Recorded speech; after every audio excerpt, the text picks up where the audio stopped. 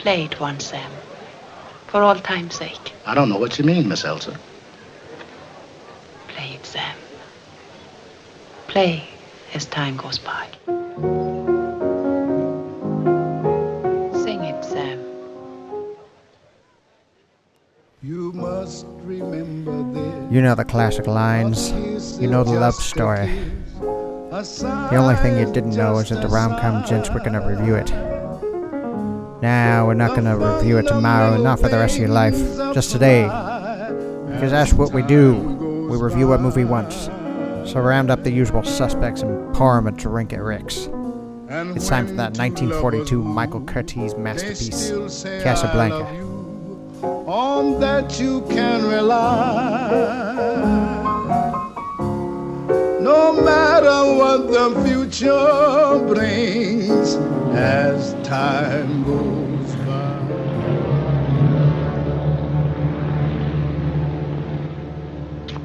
It might be a good idea for you to disappear from Casablanca for a while. There's a free French garrison over at Brazzaville. I could be induced to arrange a passage. My letter of transit? I could use a trip. But it doesn't make any difference about our bet. You still owe me 10,000 francs. And that 10,000 francs should pay our expenses. Our expenses? Mm-hmm. Louis, I think this is the beginning of a beautiful friendship.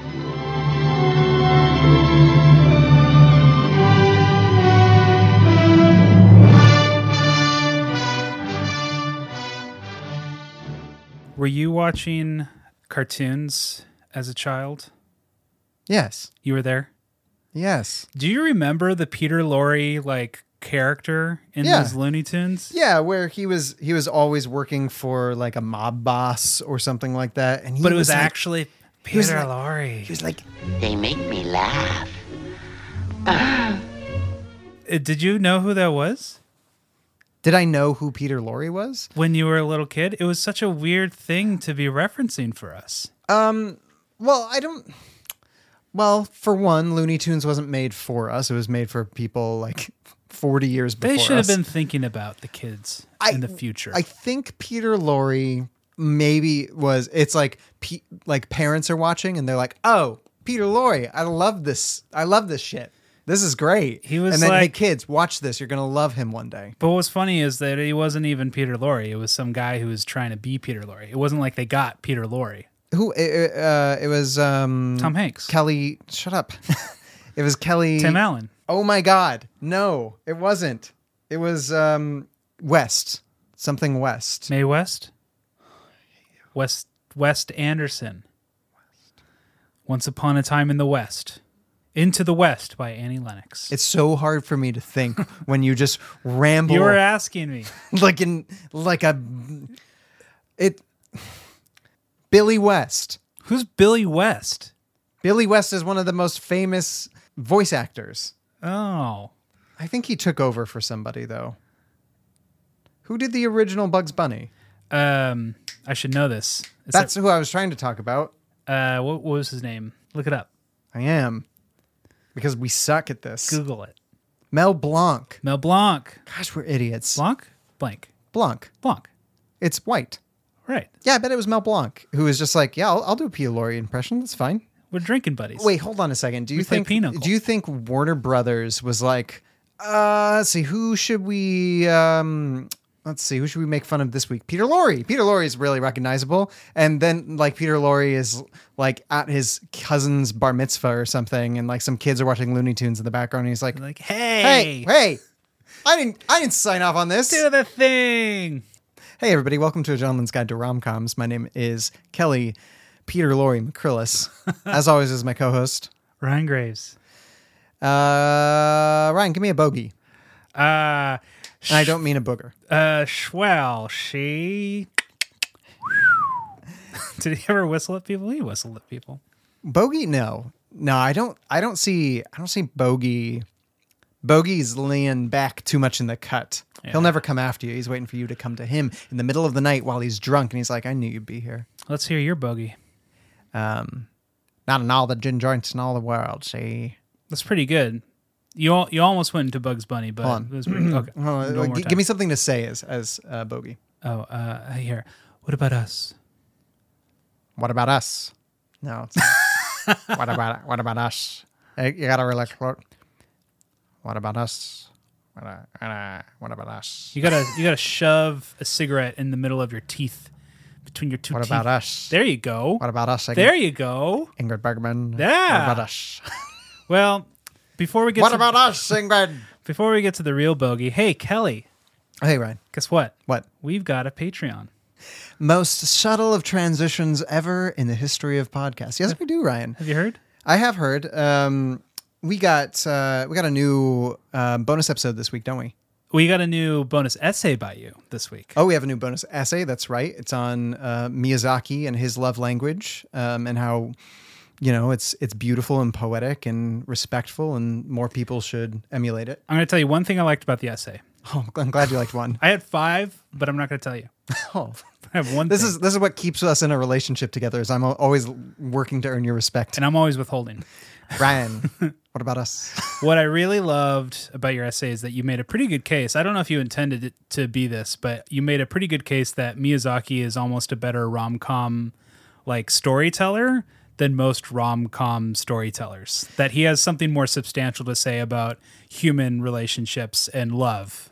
Yeah, but than maybe normal rom-com screenwriters. I saw that when I got to the end of the essay too, and then I was like, well, is that really what rom-coms are trying to do though? Most rom-coms are just like people. But the competitive people gotta ones, love each other. The competitive ones, like the really serious ones, like When Harry Met Sally or something like that. Which is what I started the essay off. I started this essay. I'm like, I gotta write about Miyazaki. Well, I just wrote about When Harry Met Sally. I guess we'll start there. Yeah, and you have ample evidence, so I like that. Thank you. Well, I'm glad. And if you like it, you can come check us out at patreon.com/romcomgents, where Ryan will be doing some other essay this week. You have any ideas, or are you going to surprise the audience? Well, I kind of wanted to workshop something for you for 10 seconds. If you wanted to take 10 seconds. And go. So I watched Breakfast Club this week. Sure. And I don't know how to broach the topic, but I kind of want to talk about the failure of masculinity. But that's, okay. And are we up? And that's 10. 10. Okay.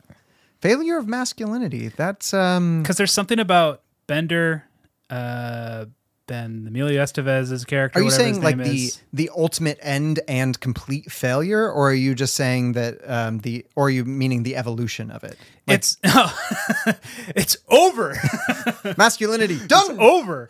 No, it's just like Bender is, watching it today, we'd say Bender is problematic, and then we would say Emilio Estevez is problematic, and then maybe on a more smaller scale, like Anthony Michael Hall, you could almost say is problematic. And I'm going to say, well, what do we do with this? What do we do with these characters that are kind of challenging and not as fun today as it was 30 years ago? Sure. Or I mean, like, I guess the question that I would love for you to tackle is also, what's the difference between representational masculinity that is saying this is what like some people think masculinity is, because those characters themselves are humans, right? Mm-hmm. They're very flawed humans, but does that mean that we don't have them as characters? Right. Or, is there a way to represent that and have the story, like, because I feel like all of them change throughout, right? Yeah. Like especially if we're looking at Emilio Estevez, his character is one that recognizes the masculinity within himself that has been like kind of ground into him by his father is false and poisonous. Yeah, and destroying him. Yeah, and I feel like you without like if you're calling them problematic characters, then we're giving him no room to have that growth. Oh, maybe you should write the essay. No, I think you tackling it is a good idea. Yeah, okay. Yeah. I can't wait to read it. Okay. And then, of course, we have our bonus episode on Nausicaa, The Valley of the Wind, which is the second Miyazaki feature film. Mm-hmm. But it's like the first second Miyazaki film. Second. It's the first epic big one. Yeah. And then you can also, if you're on there, you can help us pick which movie we're going to do at the end of the month. Yeah. Right now, Whisper of the Heart, another Ghibli movie, is still winning, but we got Jerry Maguire, 13 Going on 30, and Love and Basketball in the mix. So if you want us to do one of those instead, please, by all means. And they're getting scrubbed from polls after this. It's not like they're going to like like the losers are being forwarded to the next poll. They're being flung. We off might the still poll. do them eventually, but like you'll have no say in it. Yeah. Yeah. But yeah, that's the Patreon. Again, that link is patreon.com/romcomgents. Come visit us. Come enjoy the spot with us. There's going to be tons to read. Like we only just started it last month, but so far we're putting out content every week. Mm-hmm. It's a beautiful place. Mm-hmm. Now, Ryan, to shimmy away from business, I'm going to take you to another beautiful place, which is the Game Corner. Is that what? Yeah, welcome to the Game Corner. It's so pretty. I just imagine this like thrift store and there's just like neon sign like Game Corner. It's just like puzzles with a lot of pieces missing. Man, I want to go hang out in Powell's right now so bad. It's open again. I know, but it's not like... It's not the same. It's not... I mean, it will be. It will. We'll get there. I'm getting my second dose tomorrow, man. Ooh. Ooh. It doesn't make me a superhero. I understand that, people. I'm just excited about it. I'm jelly. But welcome, Ryan, once again to... The Game Corner. Your favorite game. It's 2 lies, a truth, and a pizza place. But there's only 1 lie. And no pizza. Wow. So there's no gluten-free pizza. No. Sorry, buddy. Gluten-free is a lie. So do you know the rules? You're going to tell me 3 things. 3 plots of 3 different movies. Yeah. One of them isn't real. Yeah. And you're going to have to guess which it is. And I went to the 1940s for all of these today. Woo. Because our movie that we're reviewing, Casablanca, is from 1942. And these are a bunch of rom-coms of the same era. I love that we're not doing a rom-com. Casablanca I would not call a rom-com. No. But it is a romance. It's one of the great romances. Definitely a romance. Are you ready? Yeah. First movie. Artist playboy Dickie Nugent Oh, God. appears before beautiful judge Margaret Turner for fighting at a nightclub. And he charms her into dismissing the charge. But later that same day, Dickie happens to lecture at a high school where Margaret's teenage sister, Susan, falls head over heels for him. Things get complicated when Susan sneaks away and is found in Dickie's apartment, and downright zany when he's in court, ordered to date the teen as a way of easing her attraction. What happens?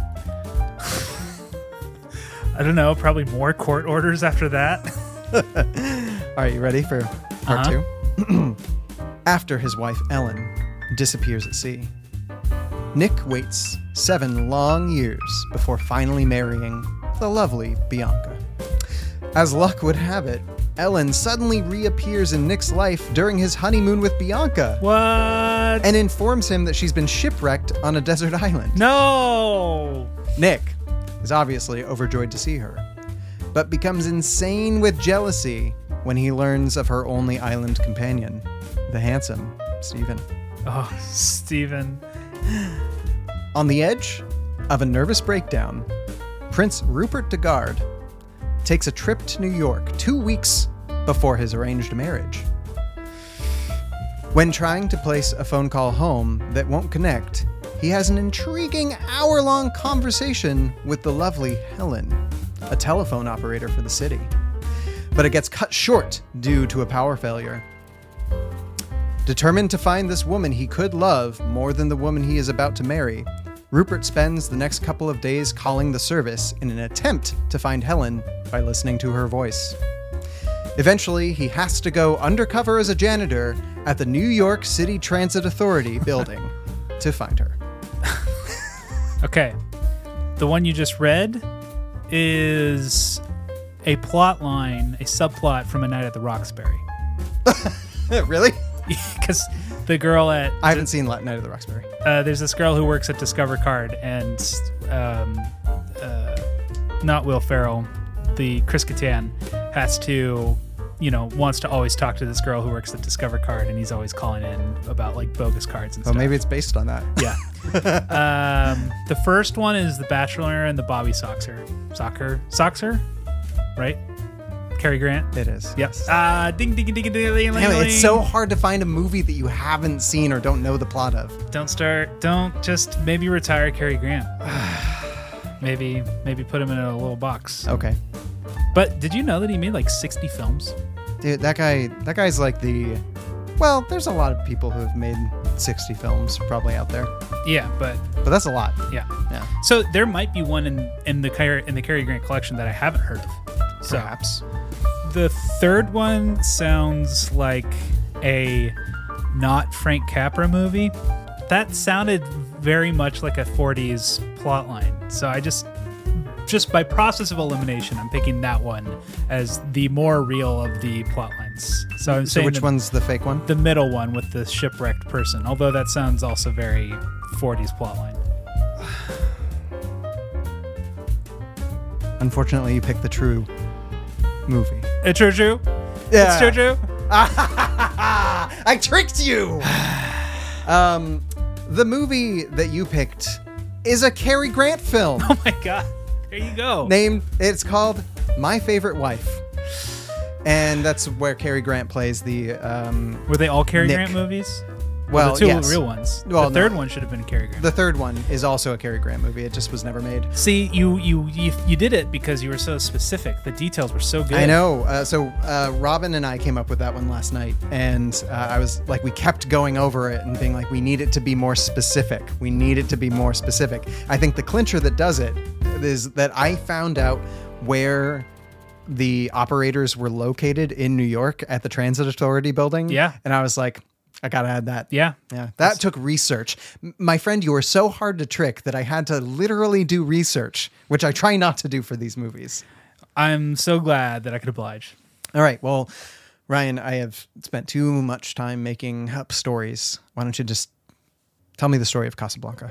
Tell me a story, Turk. Let me tell you a story about love, D'Artagnan. I ask you about love. Probably quote me a sonnet. I'm not much more than an interpreter, and not very good at telling stories. That's the end. What do you mean that's the end? That's not. It's the beginning of something interesting. Listen, that's the end of that saga. The end. The story of Casablanca is a simple one. You have a young man. His name is James Bond. He works for the... Wait, what? Casablanca. Casablanca. What did you think I said? So before we get into this, did you notice on your rewatch that the romantic subplot in Casino Royale pretty much is just ripping off Casablanca in terms of Ava Green's backstory? Or her husband, who who was captured by Quantum or whatever. Right. But he's a bad guy though. Her husband's a bad guy.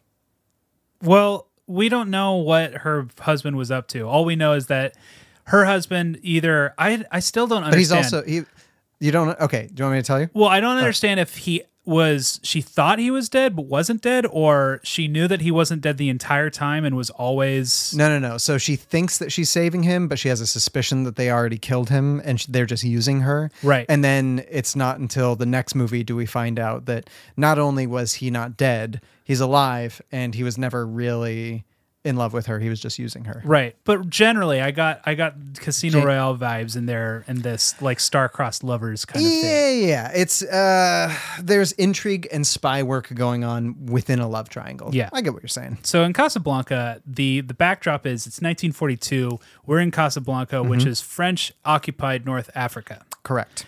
Unoccupied France. So Germany is occupying regular France. They're in Paris and they've occupied Paris, but they haven't. I don't understand why or how the politics work, but unoccupied France that's occupying Casablanca is still French controlled. Okay, I'm not sure either, but basically the Vichy government is the one that collaborated with the Germans, right? Right. And the Vichy, that's brought up a couple times in this movie. And I think the deal they made is, oh yeah, Germany, we'll become part of, whatever, you can come occupy us, but you're going to leave our territories alone and we'll have them after the war. Sure. That sounds great. Right. And it was basically them just being like, whatever you want, Germany, just don't hurt us. So Casablanca became this literal way station for immigrants who were fleeing the war. Yeah, trying to make it to Lisbon. Yeah. Because from Lisbon you could get to America. Yeah, so one of the main hotspots of the town, the social who's who of the delicatessen is Rick's Cafe. which is not a delicatessen. It's called Rick's Cafe American. Oh, there's no hurry. Tonight he'll be at Rick's. Everybody comes to Rick's. Man, I don't know if it's just like the fact that bars are closed right now. But it's so bitchin'. It looks so cool, man. And not only that, but apparently in this place, drinks are so cheap that you can order as many as you want and just leave them and then order more later on, leave those and go order more later on. Yeah, so everyone's like a refugee that's fleeing their home country, but they have enough money to get drunk every night. Speaking of wounded soldiers, they're everywhere in this movie. Oh man, I forgot about wounded soldiers. Yeah, we haven't been to a college party in a while. Thank God. Humphrey Bogart is our hero. He runs Rick's Cafe. He too is a fleeing refugee, and he just landed in Casablanca, and just for whatever mysterious reason he can't go back to America, so he's just going to stick it out. It's probably that like he did something where he incepted somebody and the U.S. military is after him, and he can't go see his kids or something like that. He is the Leonardo DiCaprio of the day. Yeah, I mean he really is, isn't he? No, Harrison Ford. Right? Harrison Ford is the I mean literally because is the Humphrey Bogart. Yeah, because Harrison Ford played Humphrey Bogart's role in Sabrina. So I am correct. No, I mean I made that comment last night to Robin, and as I said, I know it's impossible, but I want Harrison Ford and Humphrey Bogart in the same movie. Can't be done. They're the same person. No, they're. Oh wait, so is Humphrey Bogart just that good? Yes. Okay. He never died. But most importantly, before we get to Rick, we've found out that 2 German Nazi like clerks, exchequers. They're just officers. They were murdered. And they had a signed letter from Charles de Gaulle that said, whoever has these tickets can go wherever they want. And it's just like the most magical Monopoly ticket out there. Like you can like go straight to go and you can keep going. In a Hitchcock movie, these would be a red herring. Like these wouldn't end up mattering to the plot. It would be what everybody was looking for, and then like nobody gets, or like doesn't actually matter to the plot of the story. Right, but it does matter. So in this one, it matters a lot. But it's still Hitchcock because that's a MacGuffin, and that's what Hitchcock does all the time is using MacGuffins. So no, I guess MacGuffin is what I meant to say. It is not. But there are MacGuffins where you think it's really important, but not in the sense of the Maltese Falcon, which is another bogey film. Right. The Maltese Falcon, it doesn't matter. It doesn't matter. All that matters is the intrigue surrounding it. But you know, but these ones do matter. Right. And in Ronin with Robert De Niro, they're chasing this suitcase, and that's the whole point. We never of the movie. find out what's in it. We never see what's in it. The suitcase in Pulp Fiction. It's something, but we never know what it is. Marcellus Wallace's soul. Or it's a light bulb plugged into... It's probably a light bulb. It's probably just the lighting guys were like, hey, check it out.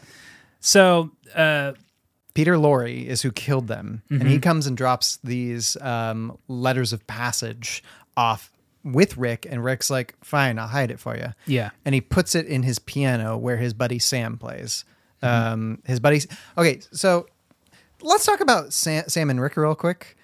Sam plays piano and sings in the restaurant, and he and Rick are best buds. Yeah, best buds for life. Yeah, they seem like best buds or something because, like, at one point in time, we see them together in France at another cafe, and Sam is playing there too. So did Rick own that cafe and Sam just always plays for him, or are they just friends that found themselves in here and they're like, Rick's like, I'm good at running a business and you're good at playing piano. Let's do that.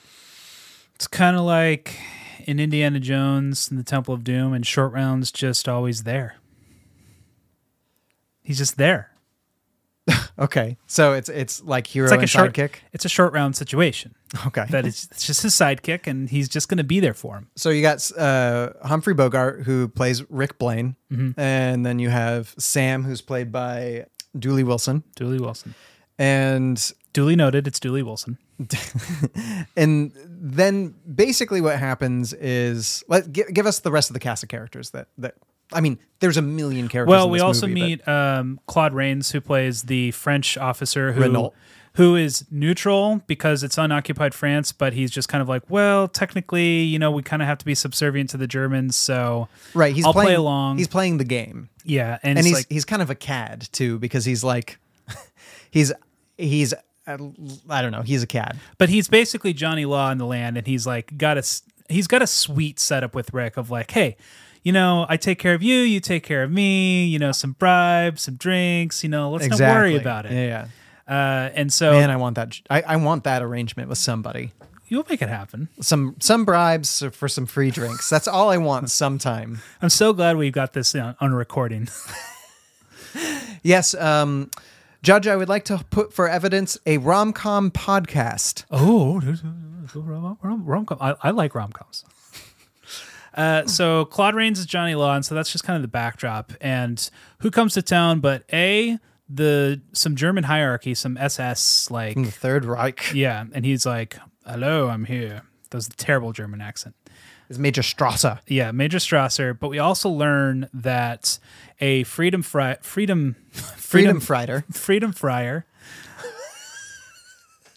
So Friar Tuck, freedom fighter Paul Henreid, who plays Victor Laszlo. Great name. Yeah, Victor Laszlo is... I'd follow that guy anywhere. He fought for the resistance. He was in a concentration camp and escaped. He's just a leader of all the underground armies that are in Europe. And he's from Czechoslovakia, and he comes in with Ingrid Bergman, who plays... Ilsa, who is from Norway. If you haven't noticed, this is a very metropolitan-like movie where... everybody is from, like, every European nation is somehow represented in this. Which kind of makes it the perfect World War II movie in the first place. Exactly. Because, you know, you got this place where people are coming in from all over. Everybody's trying to escape. There's that weird couple who might be Austrian or German that are trying to escape to the U.S. and they're learning language. Yeah. Liebchen, sweetness hat. What watch? 10 watts. Such much? I love them so much. Yeah, so Victor Laszlo and Ilsa, this nice married couple, but he is this like hero freedom fighter, and the Germans want to get him. Mm-hmm. But since they're in unoccupied France, they can't just arrest him right off the bat. They have to play the diplomatic game, which seems weird to me. It's like, you guys are Nazis. Like, do your Nazi thing and just be evil, right? Yeah, I feel like maybe this is the biggest liberty this movie took, because if you have somebody in a place, like they could have gotten him just on the way to a hotel or something. Well, history buffs, come at us, because we want to know, because I was thinking my headcanon, and maybe it's not headcanon, maybe it was just history, maybe there was some kind of leverage that someone in France had over Germany of like, if you pull some shit in our territories, then no deal. Like if you like break trust in some other place. I don't think there was that much leverage. I don't think so either. Yeah. So I don't know, but we'll see. Yeah. It seems to me in this film is like other good spy stories. You can't just go and like sack someone if they're of importance. There's some kind of diplomatic, not immunity, but diplomatic like protection where it's like, okay, you're really risking it by going out in public. Yeah. But there's something. If you kill them, make it at night, where nobody knows who did it. Right, and because like, if someone found out, then someone would have leverage over you, and that's where the spy games comes in. Yeah. And so Victor Laszlo is like, it's fine. I'm fine. We're here. It's going to be fine if we're just only here for a couple days. And Ingrid Bergman, because she's an agent of chaos, is she shows up at Rick's, and then she sees Sam, and she knows Sam, and Sam knows her, and Sam's like, oh, shit. Sam's mood in this movie is like, man, why does everybody have to be so dramatic? Mm-hmm. Can you please not? And she's like, play the song, Sam. And he's like, I don't know, that was a good idea. And she's like, play the song, Sam. He's like, okay. So he plays the song, and then... And what's the song? You Must Remember This. It's the theme song to You Must Remember This. Yeah. Great podcast. And it's... I love how it's worked into the score. Yeah. Oh my gosh. Max Steiner. Did you notice in the opening credits, and when Max Steiner's name came up, there was like, he was like, I've noticed that in every It's one of my classic favorite things. film where the composer, like, because when composers are doing their score, they're watching the movie as they're composing it. And as soon as their name comes up, they're like, yeah, motherfuckers. He's like, okay, actually, I'm going to have to go back to one. Let me rewrite this. Perfect. All right, let's get some real flourish here, guys. Ready? And but then Rick sees Ilsa sees Rick, and we're like, oh my gosh, sexual tension. They've got a past. This movie has nothing but sexual tension between them. Mhm. How did it make you feel? Sexual. How many boners did you get? I give it 4 out of 5 boners. Nice. Yeah, Please cut that out. I don't know. We'll see. Well, basically what happens is everybody ends up at Rick's. All the people we've mentioned end up at Rick's. And there's like all these little vignettes of stories going on. And then Peter Lorre, Renault has figured out that Peter Lorre is, the one who killed the Germans. And they arrest him there. And then later on, we find out that he's off. He's in this movie for 20 minutes. And it's so sad because Peter Lorre is so good. Which is weird because he was a pretty big star then. Like it's not like he was new. He had been around for a decade. He's the world's biggest character actor. Yeah. Like he's not generally in movies a ton when he's in them, right? He's playing the Igor, or he's playing the assistant to the villain in Arsenic and Old Lace, right? He's the character actor. But he's the bad guy in The Man Who Knew Too Much by Alfred Hitchcock. Oh, that's right. He's the bad guy in M by Fritz Lang. Is he? Yeah. Oh, yeah. He's like the main character in M. What else is he in? Oh, he's in Maltese Falcon. That's and right. Sidney Greenstreet. But again, like he's never the. He's not the usually main the guy. heavy. He's usually like the heavy's informant, But he's like Gary Oldman. It's like Gary Oldman's here. Exactly. Like you always feel like this movie's going to be good because this guy's here. Exactly.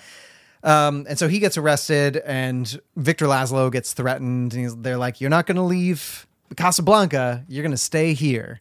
When we're going to keep you here the rest of your life." Yeah, so it falls out that we learn through flashback that Rick and Ilsa had a love affair in Paris, and, they were going to run away together, but she, ghosted him dramatically and left what a him. ghost. Yeah, it's hard. It's one of film's best ghosts. Yeah. Where he's, she sent him a letter through Sam, and he's standing there, and it's pouring down rain on him, and the ink is running, and he has to get on the train and leave. And is he crying, or is that just rain on his cheeks? All those moments will be lost in time. Like tears in rain. The dramatic context then becomes, okay, Victor Laszlo and Ilsa need to get out of Casablanca because he needs to fight the good fight. Oh, and they're married. And they're married. He needs to fight the good fight in World War II so they can go win World War II. And it's 1942, so everyone's like, someone please go win the war. The movie's in 1941, but this movie is made in 1942, right? Or it comes out in 1942. Yeah, so I don't know where... I was just watching a documentary on this. Michael Curtiz, the director, was shooting Yankee Doodle Dandy on December 7th, 1941. The first day of shooting was Pearl Harbor, when they were shooting this musical about American patriotism. So I don't know if that was before or after Casablanca. But either way, I mean, they were making movies fast back in the day. Yeah. So either way, it was right around then. Either America was about to enter or had just entered. Basically, what you do know is this probably wasn't shot on location. No. Yeah, so Victor Laszlo is set up as this like kind of objective hero. He's not like an antagonist. He just is like the world needs him. The world's greatest Bellamy. Right? I mean, here we'll talk about that later because we'll talk about whether he is the Bellamy or not. But right. he's the good guy. Yeah. He's not the guy that you're falling in love with, but he's the guy you should be in love with. Yeah. And then we find out that Rick and Ilsa had this, love affair and this gorgeous thing, and we can just tell that their love is so special and pure and just once in a lifetime for a lot of people. Like it's just so rare. Yeah, it's flash bang. It seems like they're starting to get to know each other more, and we don't even know how much time they've spent together, because at one point in time when they first have their first alone conversation, she like teases it by saying, how long were we together? And he says that, and we don't get an answer to that. Mm-hmm. Like, it's long enough for them to think about getting married, but in the 1940s, like in almost every movie, somebody's like, I've known you for a week. Let's get married. Let's get married. So this becomes the central premise of the film, is this love triangle of Ilsa. Does she go off with Victor Laszlo and fight the good fight with him, or does she stay with Rick in Casablanca, or does Rick leave Casablanca with Ilsa? Because Rick is the one with all hand. He has the 2 tickets signed by Charles de Gaulle. He gets to decide what's going to happen. It's like, what about us and some tickets? Yeah. And the heat is on for Victor Laszlo because the Nazis are like, we're going to figure out a way to take him down. We'll figure it out. And Victor Laszlo is doing that stupid stuff that noble people often do, where he's like, I'll go to this underground meeting in this city, even though, like, yeah, he's like, I gotta go see and be seen, you know what I mean? It's Casablanca.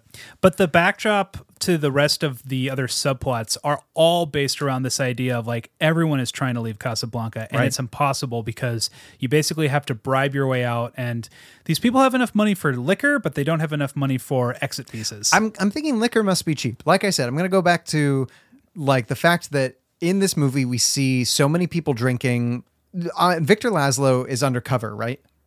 Like, he's not undercover, but he's not wanting to get grabbed by the Nazis. Right. He's kind of incognito. The first time he's at the bar at Rick's, he has, I think, 3 drinks in the matter of like 20 minutes. And it's like, yeah, maybe livers were just stronger back then. I don't know.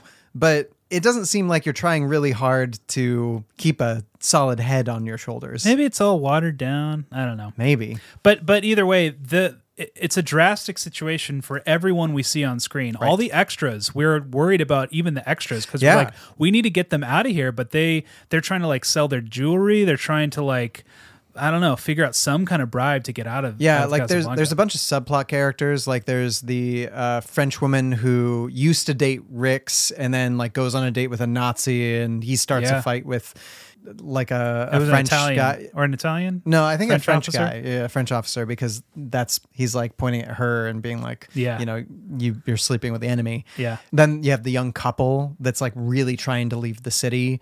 And this is where we get to know that Renault is kind of a cad because he's going to get them their exit visas, but only if she sleeps with him. Uh-huh. Man, I love Renault, but man, that's a dirty move. Dirty man, dirty bird. And yeah, basically, since Rick holds all the power, since he has these letters of passport, or what are they called? I don't know. They're like visas or something. They're like the magic... They're the magic wands of the movie. It's like whatever, like the movie says, like whatever it is, it's bulletproof. Yeah, it's basically like if we were in ye old timey fantasy land, if somebody gave you like a rite of passage where you could show it to anybody in any part of the kingdom, and they'd be like, "Oh, you're allowed to be here." Okay, that's fine. So, should we say where the rest of the story goes? Let's. I mean, because we have to talk about the romance, and that's kind of what happens here. Yeah, so eventually Ilsa, returns to Rick for one night, and they have a very 1940s Hollywood night in which we see nothing. Nothing. I say nothing. Okay, do they have sex or don't they? Because she comes and they argue. She points a gun at him, and then he's like, go ahead and shoot me. We don't see her leave. Well, I know, but they kiss, and then it fades out to him looking out the window and her sitting on the couch. Fully dressed, he's wearing the same clothes. There's no hint that they had sex. There is a passage of time.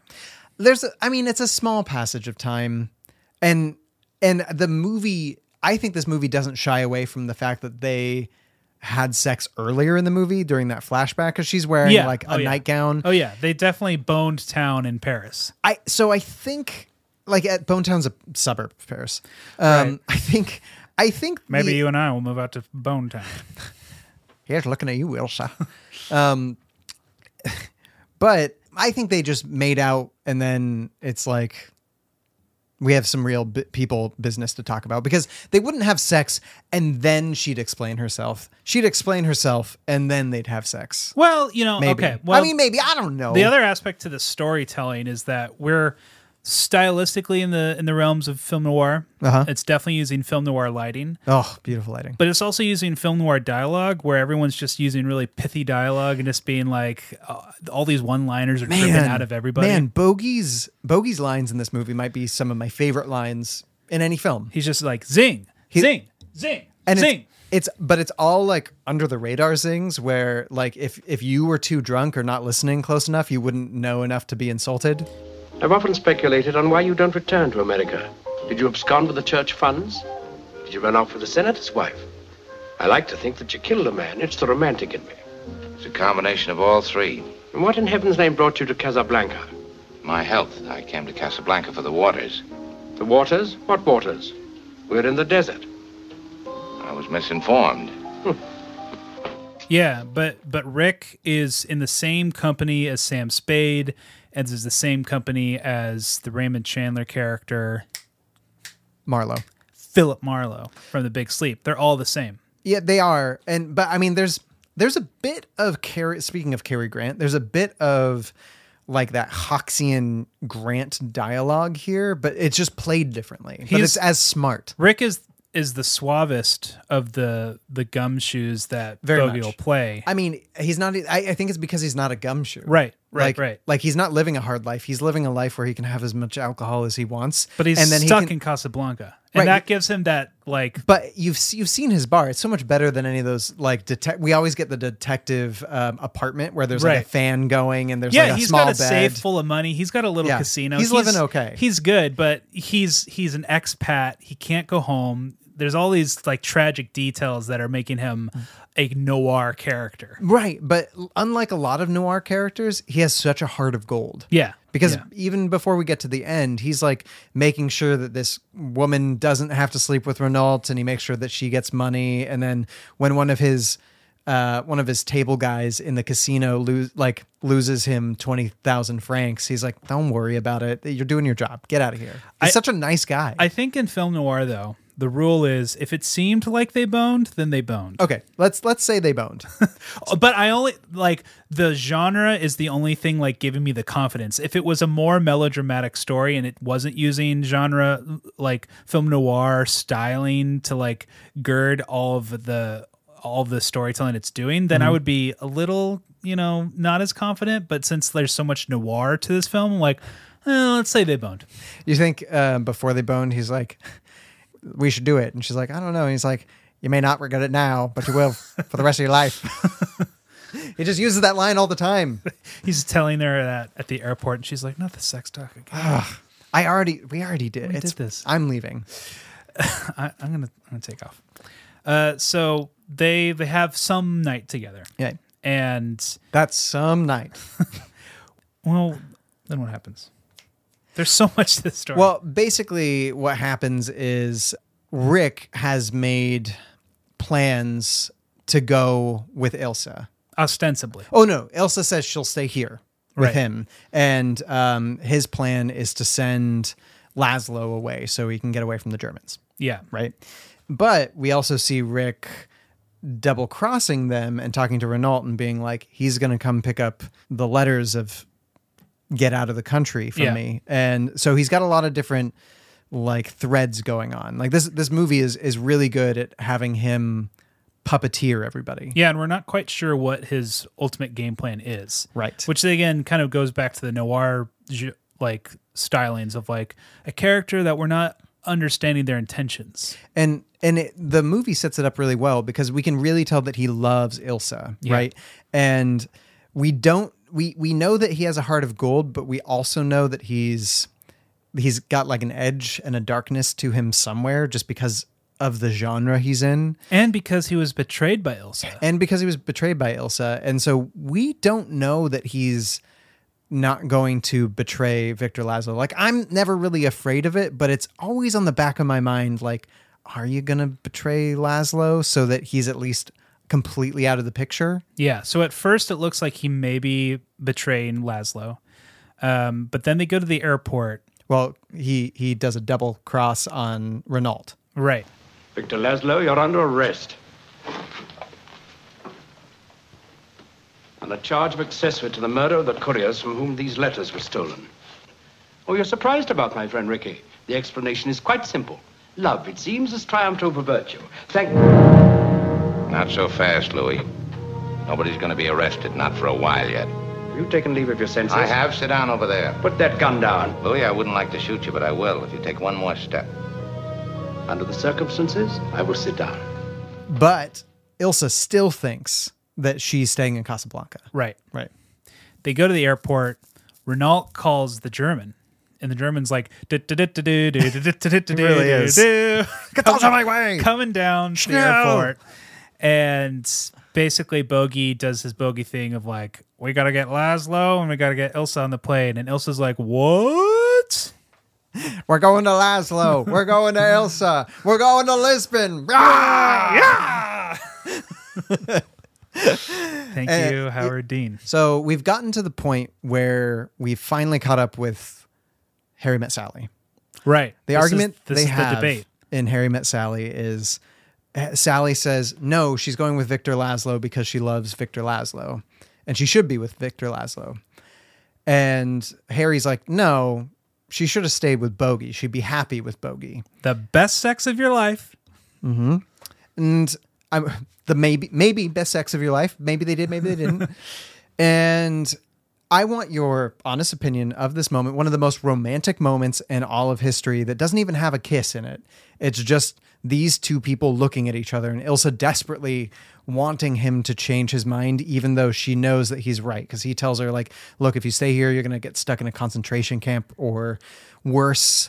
And, he needs you in order to complete his mission. Like you're obviously the rock on which he stands. And we get that because Ilsa explains that, like, or when her and Laszlo were talking earlier in the movie, we understand that, like, they never leave each other. Like, even when he could leave her and when he's in a lot of danger, he's never left her when she's been in trouble. Yeah. And so, like, there's a lot of loyalty. There's a lot of Ilsa brand loyalty going on for Laszlo. Yeah. And so this moment is filled with, like, the whole story playing out with Bogey's words and Bergman's eyes. Yeah. And I love it. I think this is one of my favorite scenes in any movie. I know it's, like, so cliche to say that, but it's just so good. Mm-hmm. You're saying this only to make me go. I'm saying it because it's true. Inside of us, we both know you belong with Victor. You're part of his work, the thing that keeps him going. If that plane leaves the ground and you're not with him, you'll regret it. Maybe not today, maybe not tomorrow, but soon and for the rest of your life. But what about us? We'll always have Paris. We didn't have. We lost it until you came to Casablanca. We got it back last night. When I said I would never leave you. And you never will. But I've got a job to do, too. Where I'm going, you can't follow. What I've got to do, you can't be any part of. Ilsa, I'm no good at being noble, but it doesn't take much to see that the problems of three little people don't amount to a hill of beans in this crazy world. Someday you'll understand that. Now. He's looking at you, kid.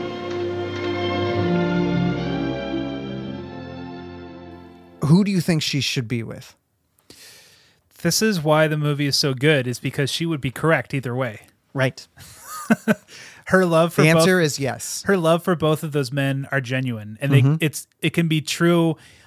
This is one of the only stories where it's like, no, you can be in love with two people at once, right? It's just like it makes sense. There's no betrayal to not love one for the other. It's just like, and these men as well, like when Bogey and Ilsa have their first, like, alone conversation, he is very hurt and insults her. At one point in time, he's like, how many men were between me and Laszlo? Right? Oh man, that was... And, like, it's not the meanest thing that you can say to anyone, but it's such a bitter feeling.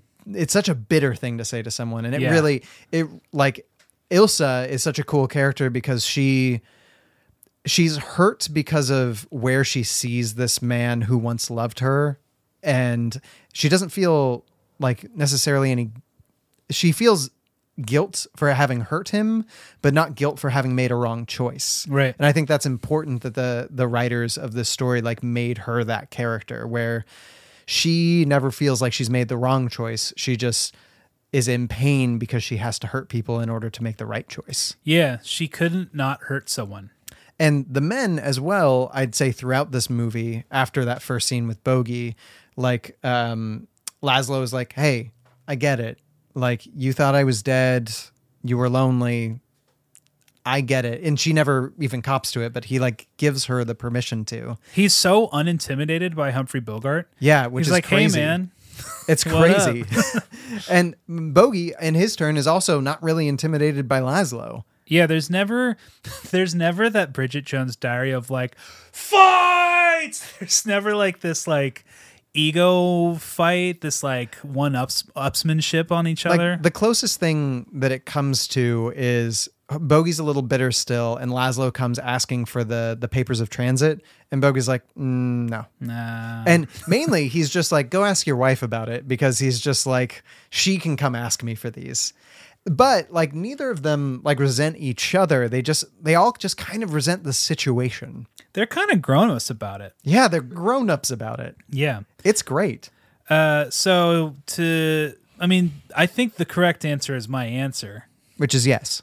That she loves both of them, and the right choice would to be with either of them. But given under the circumstances, she needed to go with Laszlo. I think she did need to go with Laszlo, but I also wouldn't blame her for wanting to come find Bogey again one day. Because if she stayed with Bogey, then there's something of a love conquers all feeling to that. Right? But there's a more noble choice in going with Victor Laszlo. Maybe that sounds obvious. No. You're right. What you're saying is just it's noble to go with Victor because not only do you love him, but also you're helping save the world. And if you stay with Rick, it's more the selfish choice because you are going to be with the person you love more. Yeah. But you know what's funny is like in the 40s, the Catholic League is like, well, there was only one correct answer. Go with the husband, obviously. Like I think that's something that should be considered is that the alternative wouldn't have been allowed to be shot. They would not have been able to make the alternative. Well, they could have if she would have been killed. No, like they would have killed her if she. It could be like if it was ending like a Chinatown or something like that. Or this is another way they could have written it. They're trying to get her on the plane, but the plane takes off and leaves, and before she can get on. But the Hays Code, the censorship of the day, I don't think would have allowed her to freely choose to stay behind and abandon her husband, quote unquote, because it's just kind of like husband that she thought was dead, that emotionally had moved on from, but then had to emotionally go back to. Right, which works for the plot, but it also works. The reason why it's genius is because it works for the censors too. Exactly. Yeah. And then the movie ends with basically Laszlo saying like, thanks for coming back into the fight, because apparently Bogey used to be kind of a freedom fighter for hire. Basically, he was what Ernest Hemingway loved to write about. Yeah. Which is funny because Bogey was in To Have and Have Not, which was a Hemingway production. Yeah, that's true. And then him and they killed the Reich, or the Strasser guy. Yeah. Him and Renault. And then Renault is like, hey, let's go join the Foreign Legion. Let's get out of here. Yeah. And so they both like look like they're going to join the fight. Which I just have great headcanon afterwards. I want to see the movie. Like who would we cast today? Because you can't do Harrison Ford anymore. He's too old. De-age him. Okay. But like I want to see the movie where the two of them fight out World War II together. I would challenge, I think he could do it. I think you could do it. I would challenge, I think he can do it, Gosling. I think he could do it. I think he could do it. I think he can pull off the smooth and the hard. I think he can do it. I think he could do it. I think he can do it. I think he could do it. I think he can do it. Gosling, baby goose. Here's looking at you, abs. Well, that's the story. Let's take a break, and then when we come back, we're going to talk about things. Oh, okay. That sounds good. Hey, everybody, welcome back to Trope Talk. Rope talk that you put a T on. Oh. How about that? Ryan has made a A startling discovery. Well, an impassioned plea to talk about love triangles again. We have done this, but you want to talk about it. Why?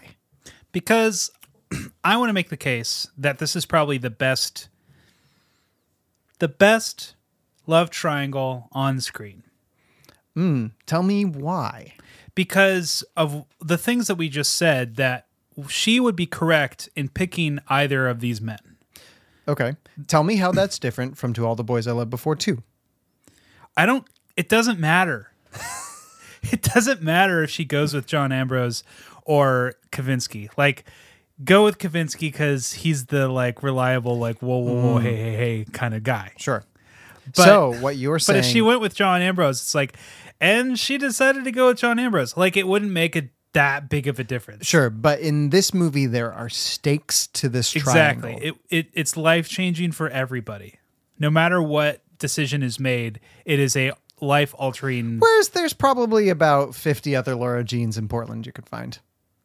And 100 John Ambroses, but only one Peter Kavinsky. Yeah, that's true.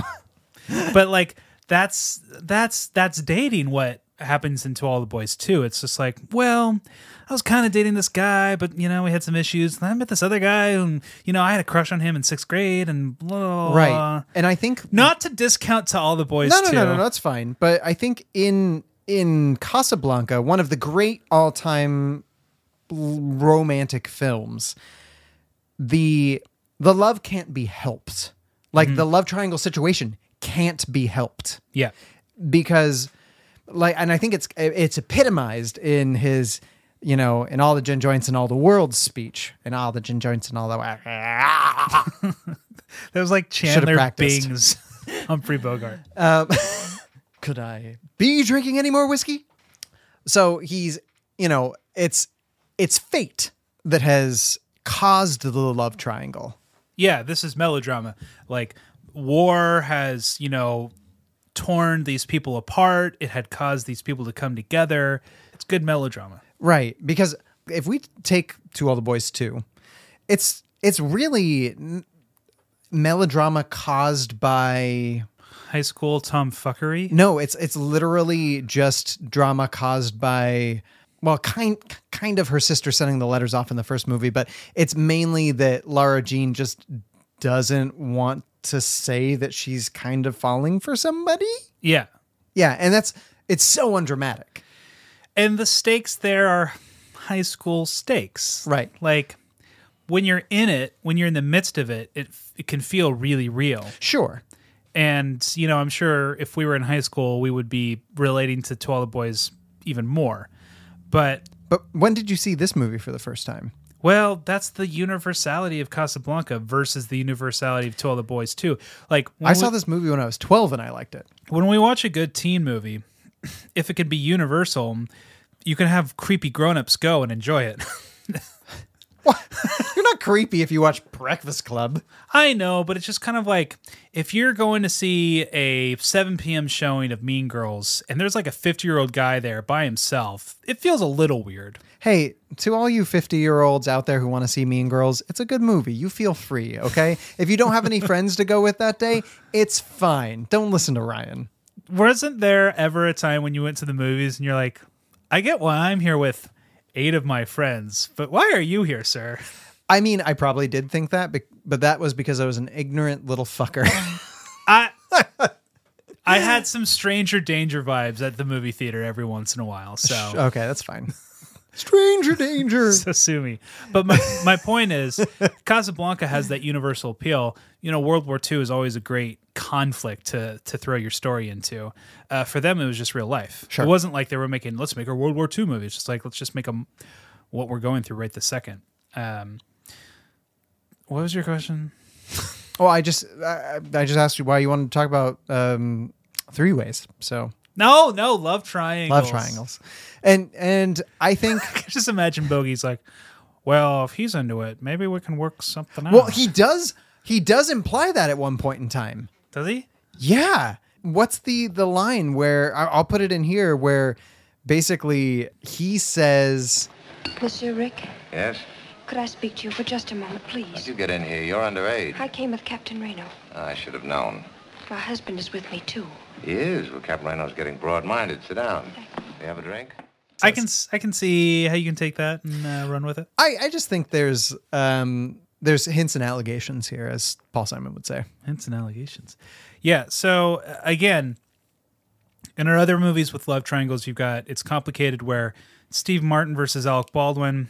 It's like Alec Baldwin, there's history. Steve Martin, there's like a future, but it's just kind of like there's more Steve Martins out there. Like if it doesn't work out with this Steve Martin, there'll be others. I mean, she is going to see him though, because he's the architect on her house. Right, but it's not like there's no dramatic need for her and him to This is what I'm talking about. This makes this a great movie. Yeah, there's a dramatic need behind her and Bogey because they have this undeniable chemistry that's once in a lifetime love.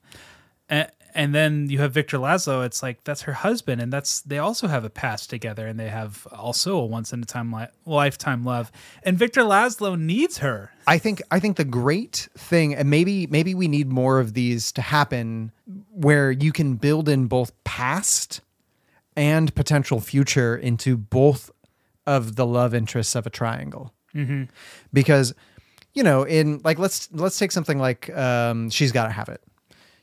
She has a past with all these guys, but it's a past that she's had all at the same time. Yeah. Right. So it's not like they had individual, like romantic, like you're the one I want to be with trysts in the past. Which, I mean, this is more the movie where like somebody's about to get married and then somebody from their past comes in and it's like, oh no, there's this person that I want to be with the rest of my life, but this other person that it didn't work out with, but it was wonderful and maybe it could now work out in the future. And she never notices when it's raining and it's really annoying. Right. But this one's just better. This one's better because it's set against a romantic backdrop with a bunch at stake, and it makes romance matter because life matters. And I think that's our advice to future films and filmmakers, that when you're creating your love stories, give the characters need to be together. And that's what we appreciated about To All the Boys 3, is that suddenly there was dramatic need. The first two, it didn't feel that dramatic. But now it's just like Laura Jean having to figure out what her future is. She's having to pick between New York and Peter Kavinsky. Yeah, it's not like she like her major question in the movie is, how long do I want to volunteer at this old person's John home? Ambrose plays the piano. Peter Kavinsky did date me last movie. Flip a coin? Let's flip a coin. I feel like she did flip a coin. Because she kissed John Ambrose and then she's like, well, I felt more kissing Peter, I guess. Kissing you felt like it was kissing my brother. There you go. But I feel like a lot of love triangles, I feel like the screenwriters just flip a coin at the end and they're like, that one. And like sometimes they have their cake and eat it too. Like It's Complicated. It's like, Alec Baldwin, I regret nothing. That was fun. I'm going to go with Steve Martin now. We have to really care about our main character and who they end up with for that decision to feel big. But her saying goodbye to Alec Baldwin is just kind of like, we got what we needed out of this. Yeah, and I'm like, Meryl, you're fine, but it's not like you're the end-all, be-all best character I've ever seen on screen. Yeah, so I'm going to just put it out there into the gauntlet. Show me a better love triangle. You know what's what love triangles I like sometimes are ones like Amy, Rory, and the Doctor, where it's not necessarily a love triangle, but two characters are kind of fighting for Rory's affection or Amy's affection the whole time. I was thinking for 30 seconds there of Gilmore Girls. I'm like, the doctor. Which doctor is in Gilmore Girls? But I mean, you got Jess and you got Dean, at the same time. And which one does she go with? They both suck, right? No. Right? Ryan, I'm not going to say yes to this. Dean loses his honor. Stop. No, we're not going to have this discussion right now. Let's Dean. No, don't. Honor. Yeah, that's fine. But Dean loses his honor. Great. What I want to ask you is, Dean and Jess, which one is Victor Laszlo and which one is Rick? Does not apply. Like I don't. No. You have to answer my question. Dean is obviously Victor Laszlo. I guess so, but because he's more vanilla. Yeah. And Jess is obviously Rick, right? Yeah, but there's no... I don't want her to be with either of them, which is why I'm Team Logan. Okay. Aren't you? Right. Any sane person would be Team Logan. Jess has potential, is all I'm saying. He changes and becomes a different person. Okay. I will say Jess at the very end I could go for. Okay. The very end. He runs a poetry print. Yeah, this is pretty cool. It's cool. So, if you're not going to fall in love with either Dean or Jess, would you fall in love with anybody from this movie? Are there any circumstances in which the two of you might be more than just good friends? The truth of it is, I loved you from the first second I met you. But mostly I hate the way I don't hate you. Not even close. Not even a little bit. Not even at all. You have bewitched me, body and soul, and I love you. I know.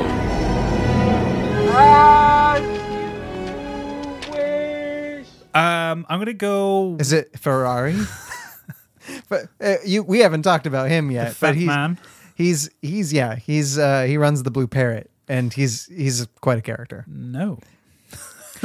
So him and Rick are the only people not looking to leave for America. Yeah, I mean, Really? Rick just can't leave for America. Right. And Ferrari's just like, pretty good here. I could own 2 nightclubs. Mm-hmm. No, I'm not going with the fat man. I drank so much while watching this movie. Oh, really? I'm still a little hungover. I had a nice martini during it. It's a nice movie to have a martini with. Yeah, definitely. Can I make a confession? Yeah. I am not in the camp that thinks Ingrid Bergman is the most beautiful woman in the world. Well, yeah. I mean, you didn't jump on my Katharine Hepburn train either. So, no. Who is it? Is it going to in the be Bogey? 40s? Like, if Lauren Bacall was playing Ilsa, it would have been, But Lauren Bacall is not that dissimilar to Ingrid There is a Bergman. sultriness to Bacall that Bergman doesn't have. Okay. Right? Yeah. I mean, there's and every woman. Like I was going to she's say I was going to say that Bergman kind of has a like a prep school look to her, whereas Lauren Bacall seems more like she was raised on the streets. Oh, certainly. But that would mean I'm looking at a picture right now of Lauren Bacall. I mean, both of them got to be with Bogey, right? Essentially, in certain respects. No, but you're right. Bacall definitely has a sultry to her that that Bergman doesn't. Yeah, and I feel bad because like Bergman is famous for being one of the greatest actresses of all time, and then equally lauded as one of the most beautiful actresses of all time. And I'm just kind of like, both true, not for both me. true, both true. For you, that's fine. But I will Beauty say, is in the eye. Yeah, of Saruman. Sorry, Sauron. Yeah. Whew, what is your deal? Anyway, so you think I would still go with Ilsa. Oh my gosh. What? After all that? You're not going to pick one of... You're not going to say, I would rather fall in love with Peter Lorre. No. Come on. He's creepy. Come on. He could get you papers. He's a murderer. He'd kill for you. That's true. And Victor Laszlo is heroic but boring. What about Bogey, Ryan? Bogey drinks too much. Okay. No. You're hiding from this right now. One of Robin's favorite things is when you pick somebody that she doesn't expect. And I really it's not going to be Bogey because he is so temperamental and so. What are you talking about? Look how much of a huff he gets in about stuff. Okay, no, I am arguing. You're trying to make arguments where they don't exist. He gets in a huff once in this movie. You know why? Because he had his heart broken. Yeah, I'm sorry, Ryan. The rest of the movie, he's as cool as a cucumber, a nice gentleman, and will treat you well, and is probably very generous. Treat you well? Did you see how he treated the French lady? The French lady? Yeah, that he sends away? He's just like, get out of here, get in a cab. I don't want to talk to you. No, okay, so they broke up sometime previously, and then she is like, hey, I'm gonna like hang out in here and get super drunk and like get mad at you. And he's like, no, it's time to go home. As a server and somebody who worked in the restaurant industry. You tell me that he didn't handle that situation perfectly. As a manager, yeah. As an ex-boyfriend, I don't know. As an ex-boyfriend too. I don't know. But Anyway. there's something standoffish in his zinginess, where he's just like, doesn't bother me. I'm Mr. Neutral. Yeah, but if he loves you, it's obvious that he does.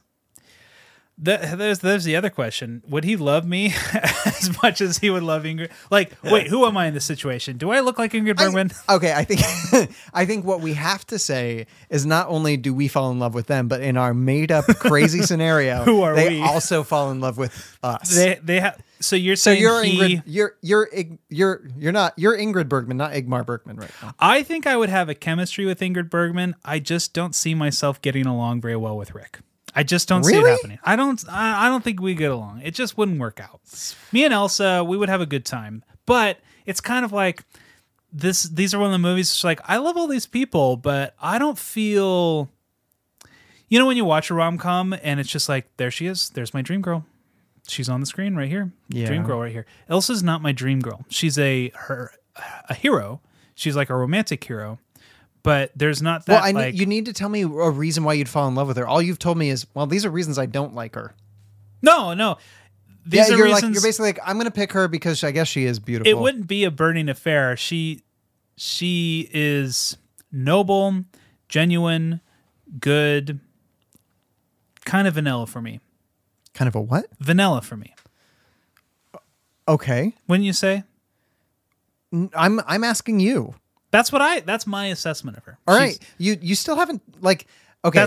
You remember when in Sense and Sensibility when Marianne is like, so what do you think of Hugh Grant, Emma Thompson? And she's like, he's nice. I like him. I feel like you were describing it in that way where you're like, I'm going to pick Ingrid Bergman because, I guess she's nice and stuff. That's just to show you that I don't really have a match in this one.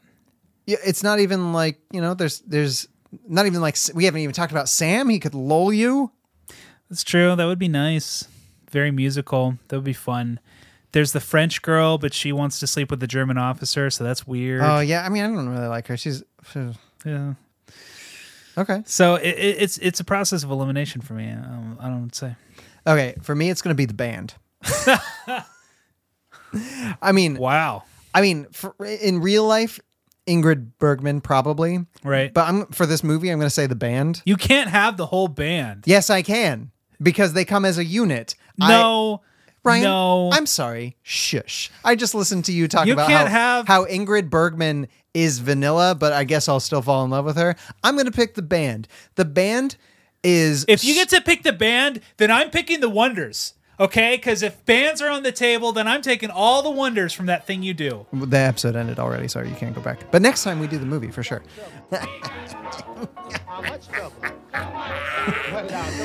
The band is cool because they do the Knock on Wood song, which I like.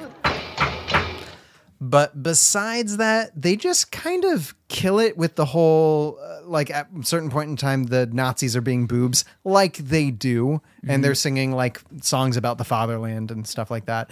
And then, Victor Laszlo steps up. This is his real shining moment. This is where we see why Ingrid Bergman loves him. This is Victor Laszlo, though. The band didn't do this on their own volition. This was Victor Laszlo leading them. Wait for it, okay? Victor Laszlo has a lot of passion, and he's driving everybody to, sing about France and be like, the French spirit will never be broken by the Germans because we're going to sing about Marseille and stuff. And it's a beautiful moment. But he, goes up to the band and he's like, play this song. And the band all looks over to Rick, and they're like, should we play the song? And he's like, yeah, go ahead and play this song. And so they're like, okay. And this band they can play any song. So I'm going to fall in love with the band because they apparently know every song. I love that in the Casablanca, both of us are like, Bogey? Yeah. Okay, I'm going to just pick Bogey then. No, you can pick the band. I'm giving you the band. You can have the band. Take the band. The band. I'm picking the band then. Take the band. Because the band's great. The band is... You don't even know their name. They can... Well, there's 6 of them. I'll learn. They just seem like a fun group of people. Yeah. Okay. So what Oscar are you going to give it? No. Give me the real deal. Give this movie a Ramcam Oscar. Why was I JFK? That was JFK. That was JFK's rom-com Oscar. Give me something to say again as a bogey. I got to get into it. What do you need to say? What's one of his lines? Doesn't amount to a hill of beans. Doesn't amount to a hill of beans. That's okay. Give it a Ramcam Oscar. Right, that was just Popeye. Well, give it a Ramcam Oscar anyway. Shoot. Best editing. Really? This movie is 1 hour and 42 minutes, and it could have been 2 hours. Sure. But they were wise enough to make it 1 hour and 42 minutes. The thing moves. It moves, and there is also an 1 hour 22 minute version of this movie. Whoa. Yeah, or 27, sorry. 1 hour 27. And I don't know what they cut, but probably that whole introduction that's like, Germany is on the brink of war or whatever. But there is no fat. It is efficient, and there is no wasted time. Like, every shot that's in here is just drilling down something, like everyone's trying to get out of here, or this is Rick's life, or this is Ilsa's life. There's always something being done. Yes, it's very good. There's even a shot of Ingrid Bergman who is where she's just sitting there while Sam plays. You must remember this. Or it's not you must remember this as time goes by. Yeah. And it just sits on her for like 15 seconds as her eyes get teary. Yeah. And breaks the head. And the heart.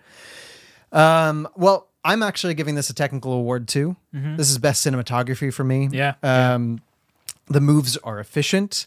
The lighting is noir, but not to the point where it's like distractingly noir. There's light where there should be light, and it's not like they're like, you know when you're watching like even The Third Man or something like that, and it's like, we're gonna make some hard shadows out of nowhere, baby, Right. because it's dark, and we're talking about the difference between humans and darkness. And this movie, like, it takes time just to play with shadows in a fun way. Even like, I'm not even just talking about when Rick and Sam are first having their discussion after the bar closes, and he's smoking and drinking, and Sam's like, let's go fish and get drunk, man. And Sam's like, no, play the song. Yeah. And like, that's beautiful in and of itself. And like, all of the outside scenes are lit beautifully too. But there's this scene where Rick goes to the safe. Yeah. And opens it up, and there's this like spotlight that's on him that's like shooting such a hard shadow against the wall behind him, while somebody, I think it's Carl, his maitre d', talks to him from behind. And it's just such a beautiful shot. And the way that the spotlight is cropped, it makes it look like one of those rounded like doors that just has an arch to it. And it's really beautiful. Like, details in every single moment. Like, Curtiz directed the crap out of it, and whoever the cinematographer is did such a good job lighting it. So you've seen the Adventures of Robin Hood, right? Yes, I love the Adventures of Robin Hood. I haven't, but I've seen the scene where Robin Hood's fighting someone with the sword. Yes, and it did the huge shadow on the wall. Yeah, and then Spielberg stole that for like Indiana Jones and Hook. Mhm. But it's like that's just Curtiz's thing. He's like, oh, we can have shadows here. This is great, and we can use silhouette. It makes a character seem either larger in life or more mysterious because they exist even when they're not on screen. Yeah, in a way. Yeah, and it gives Bogey that noir presence. Yeah, which he doesn't even need, but it just accentuates just keeps it. going. It's so good. Yeah, and it makes me feel bad. Like, movies today, the lighting is just nothing compared to movies from the 40s. Yeah, and I mean, I've had these conversations with DPs today where I just want to know their style, and like whether they're like, because DPs are all about like lighting a scene so that everything is lit. Yeah, and a lot of it isn't like, it's like, oh, this is so that you can, like, since we're shooting in log, you can bring out the shadows if you want, or you can dim them down, or it's like you have more control in the end. And I'm like, that's great, but I want to go into this shot with like a plan. It's lazy because it's like that orange and teal look in every movie where they don't know what color scheme to use, so just throw on the orange and teal. So I just finished playing Last of Us 2, which is a great game, but it like totally tore me apart. Like, you're like, can I talk to you about it? I'm like, well, I want to play it and I can't play it, so no. It's One day we'll sit down and talk about it. But once you beat the game, it has a whole bunch of palettes that you can replay the game in. Like it has like 100 different. Gnarly. Like, I mean, you can play it as if it's like a comic book or. Cool. But there's one that's just called Blornge, and it's like just blue and orange.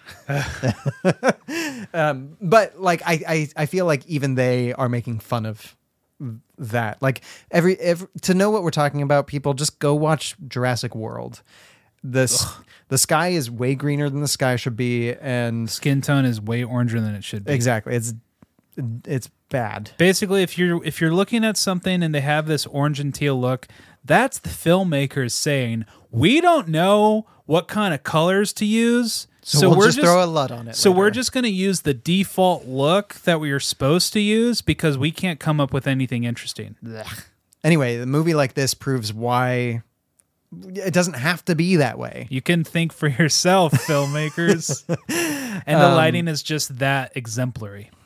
It is. So good choice. Very Thank good you. choice. I was surprised that neither of us did like best romance or best love triangle or best writing, because any of those could have also been on our list. You know, Rick and Ilsa, their love story, it's pretty basic but powerful. It is, and I think it's because it's stripped of detail. Yeah, whereas Notting Hill, there's nuance to what's going on between Hugh Grant and Julia Roberts. There's a lot to it. That there's insecurities there. There's like fears there. There's practical problems there. And, you know, we really get to know this relationship. But there's something more archetypal about Rick and Ilsa. It's just like they fell in love. That's all you need to know. I think there's something very powerful here that we've talked about before where, like, in Four Weddings and a Funeral, we see every moment that, basically every moment that Hugh Grant and Andie MacDowell have, right? Yeah, yeah. And what we see is pretty... There's not a lot there. We see that there's an attraction. No, there really isn't. We see that there's an attraction. We see that they sleep together. Real feelings had, right? Sexy feelings. Sexy feelings, maybe even fall in love feelings. Yeah. But at that same time, like I'm going to be Patrick Stewart here and say, we've seen everything. I've seen everything. We've seen everything. I've seen everything. Yeah, I've seen it all. Whereas, and so if there's no chance for our imagination to be like, what didn't we see? And what can I fill in this blank space in? We have so much opportunity to project onto Rick and Ilsa. There's so much. Like, I don't know half, or we only got a whisper of what their tryst was like. A rumor. What like went on in Paris between the two of them. But what we do see is hot, heavy, beautiful, and romantic. And so we can imply that if they still feel that way about each other after like being together for a while, that this is a great relationship. So I'm here for it. Yeah. Cool. Well, did you have any other thoughts on Casablanca? You know what I like about this movie? There's a chance to judge Renault for being a collaborator, which he is, and you can judge him for that. But the movie kind of gives people leeway to make right choices. Yeah. Which I really like. Yeah. Like, whether it's the romance or whether it's the implications of this war, like Peter Lorre dies, right? He's handed over to the Germans and he's killed swiftly. And you could blame Renault for that, but I don't really I don't want him to just be killed outright, but because he just killed a couple of Nazis. But at the same time, I'm like, it's not the worst thing that you did, Renault, in order to like keep your city at peace because you think that you're the best person to do this. Yeah. And so when he's going off with Bogey at the end and he doesn't turn Bogey over to the French police when he could, I'm just like, no, I like you because you're clever and like a great conversationalist. And now you've fully won your way back into my camp after being a cad because you've made a good choice. Because he had to play this kind of cat and mouse game of like allegiances of like, I'm not going to go full Nazi, but if I'm going to keep my head, I got to like kind of play along. Right. Which we don't necessarily need to love him for that, but the movie gives him a chance to redeem himself. And one of my favorite things about like the best movies is they treat everybody as if they're humans who can both make mistakes and overcome their failings. Yeah. Yeah. Which I feel like Bogey does here. And I feel like Ingrid Bergman does here in the way that she is like, yeah, I left you without telling you exactly why, and I shouldn't have done that. And so I'm telling you now. Yeah. Everybody has a chance for redemption, and I love that. I want to close by pointing out that this movie, for its production, was just another production. Like Casablanca today is like lauded as like a masterpiece. Mm-hmm. And today, when people are working on movies that they're like, oh, this is something special, you know, when you're on a good set of like, okay, this is gelling, this is going to be something. And you definitely know when you're making a shitty movie, you know, it's like, okay, this is going to be nothing. Who cares? But with Casablanca, this was during the studio system when they were just cranking them out. And for them, they're just like, yep, today we're shooting Casablanca. Next week we're shooting this. Next we're shooting that. Like, no one knew that it was going to be this monster. Mm-hmm. And like, it was successful then. But as years come on, it just keeps not growing necessarily, but just maintaining its heft. Its lastability is peak. But when they made this movie, for everyone involved, just like, yeah, just another movie. Just, you know. Because it was people weren't like hired for a movie. They worked for Warner Brothers.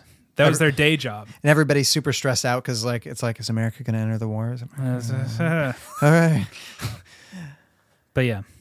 Masterpiece. Are we going to get another masterpiece next week, Ryan? Only the computer generator would tell. Oh. Ooh. All right. Give me a number.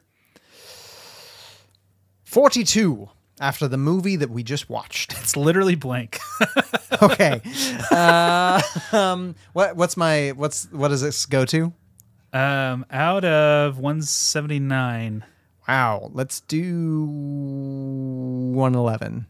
3 ones. Oh, yes, I am excited. This is great. We are doing My Big Fat Greek Wedding. Oh, hey. All right. I've been watching a bunch of Perfect Strangers these days, and Joel Zwick directs every episode of that. Oh, man. So I'm happy about this I'm happy.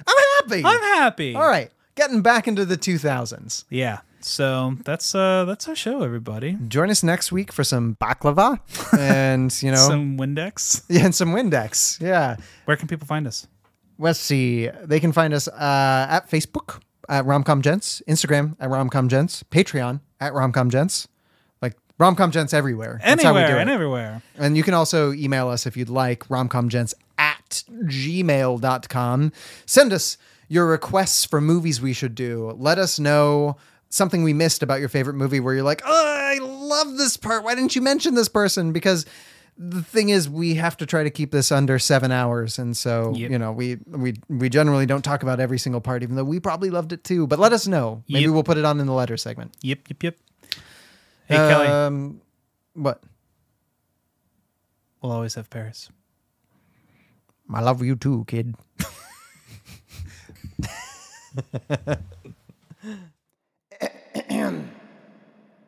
And this is where we will say goodbye. Ryan and Kelly must bid you adieu. Thank you for listening to our review. Rate and subscribe, we'll even take a bribe. See you next week on A Gentleman's Guide to Romcoms. Here's looking at you. I just sound like, what's his name? Jack Black. Here's looking at you.